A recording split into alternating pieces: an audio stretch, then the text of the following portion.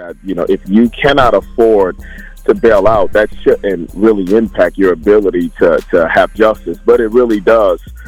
The people who are inside of the county jails are at a much higher propensity to plead guilty in order to get out. I mean, everybody wants to get out, to get back to your lives. And so in Minnesota, people have been taking the type of plea deals to get out of, county jails that have been really horrific. We're talking 5, 10, 15, 20 years. But when a prosecutor is saying, hey, I'll give you a 20-year deal, you just get out, you serve 20 years on probation, you can get out tomorrow, or you can fight this thing and potentially go to prison for a year or 5 years. Many people are really taking deals that they really shouldn't take. But anyone else who's able to put up, $2,000 or $3,000 or $5,000 of bail, they're able to bail themselves out, and they get significantly better outcomes. And we don't want to see practices like that, continue to impact people's ability to seek justice.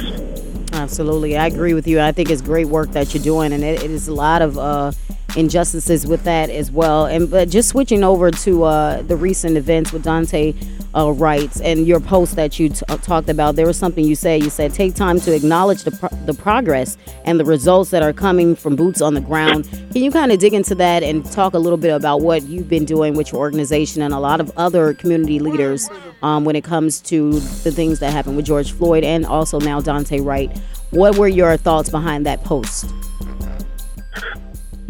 Typically we're going from one horrific event to the next. Right. I mean, this stuff is nonstop and it's just coming at us, and so we're stomping these boots out, really pushing this system to the breaking point in ways that it is unaccustomed to being challenged by people like me, by people like you, like people using our voices in order to elevate consciousness and in order to challenge systems that have been in place for hundreds of years. And so we're going boom, boom, boom, one to the next, to the next, to the next. But we're never stopping to pause and really reflecting on, what are we really doing? How have we really moved this system? And we've moved this system significantly over the past few years in ways that our predecessors would have imagined to be unimaginable. We speak boldly and we speak with strength. We organize inside of the political arena to help get some of these people in office. So the decisions that are being made, they're not by happenstance. They're not just happening, because of the goodwill of the elected or the goodwill of those who are the powers to be. It's the culmination of oftentimes many years of organizing. It's a culmination of relationships that have been built. It's a culmination of pressure that has been applied by those who are putting boots on the ground. But we got to pause and recognize, heck, we got this woman charged. Even though we're not satisfied with the level of charging, she's been charged in a space of less than a week. The chief of police was terminated within a few days. The city manager was terminated within a few days. None of this stuff happened because of the goodwill of those who were elected. It happened because of the boots that was on the ground, the relationships that was built, the co-governing model that we truly believe in that was implemented inside of a city like Brooklyn Center. Many of us actually met with the police chief of the city of Minneapolis, Chief Arredondo. Within hours of George Floyd being murdered, there was about 15 of us that sat in that room and demanded the termination of the officers involved. That was unprecedented. It was totally unprecedented, but we were very firm and full of resolve, and our eyes were full of steel. This needs to happen, and it needs to happen now. And so in another unprecedented move, boom, within hours, terminations happened, but that didn't come because of the goodwill of the police department or of the mayor. It was community members standing in that room firmly. Community members that mayor and others have seen be involved in the political process as well. And so we're not just limiting ourselves to one domain or one way of interacting. We're interfacing in multiple ways with government that's supposed to serve us, but it sees us in these multi-dimensions now. Wow. And so the level of consequence is significantly different than it otherwise would have been to just ignore us. We're not easily ignored anymore. So tell us about the learning that we can take as a way to help chart the future as we go from this point. Yes, sir. It's really important to recognize. So when they talk about things like voting, right? We can look at it as a mundane task. We can look at it as, why should I vote? Why do my vote matter? In some of these races, votes are actually coming down to 10, 20 votes, actually. Anika Bowie ran for city council in St. Paul and lost by just 300 votes. Right, and this is a campaign that wasn't endorsed by almost any of these major machines that one would imagine is necessary to win an election. No, what's necessary is for those of us to come out and to get engaged and involved in the political process. Your voice matters. Sitting inside of these rooms where big decisions are being made, but our voices typically are not even present in there. There's no sign up saying you can't come in. Right. So going inside of those rooms where these big decisions are being made and going up to the mic and saying, you know what, I actually do have something to say. Right.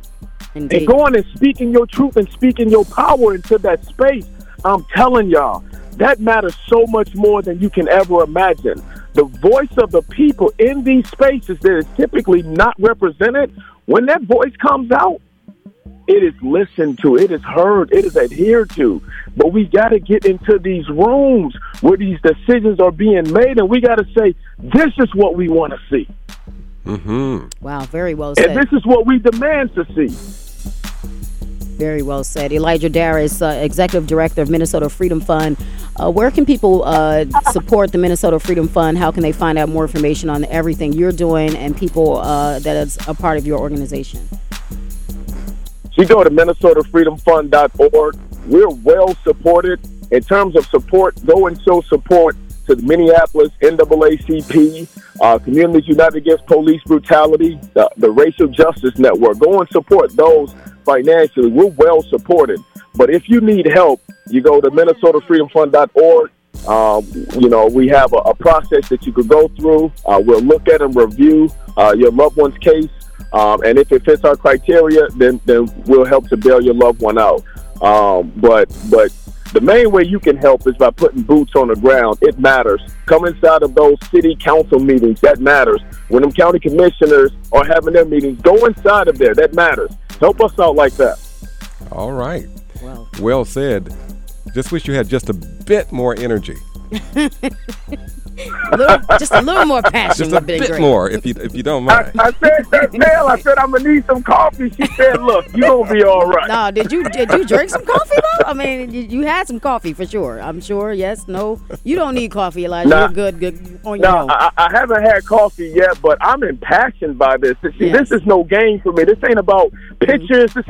This ain't about any of that stuff. This is life and death. Mm-hmm. And so, my passion comes out when we're talking about this because I see the result. Mm-hmm. But we don't celebrate enough of the results. We just go from thing to thing to thing to thing. It's like, hold on. Mm-hmm. Let's celebrate these results, too. We pushing the agenda. Mm-hmm.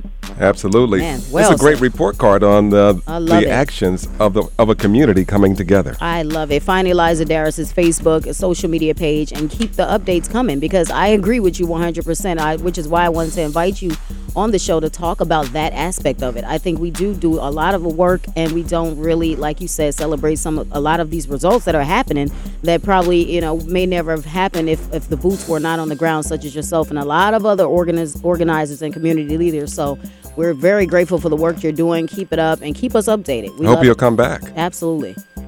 Without a doubt. Thank you all for the work you're doing. You keep the people informed. This is definitely the People Station. For sure. Thank you so much, Elijah Darris. We appreciate it. Indeed. My goodness. 21 minutes past the hour of 8 o'clock on the way. Larry Fitzgerald is here. We'll be talking sports, and we'll turn the last page. Stay with us. Twin Cities, good morning. 89.9, wake up, work out, come on.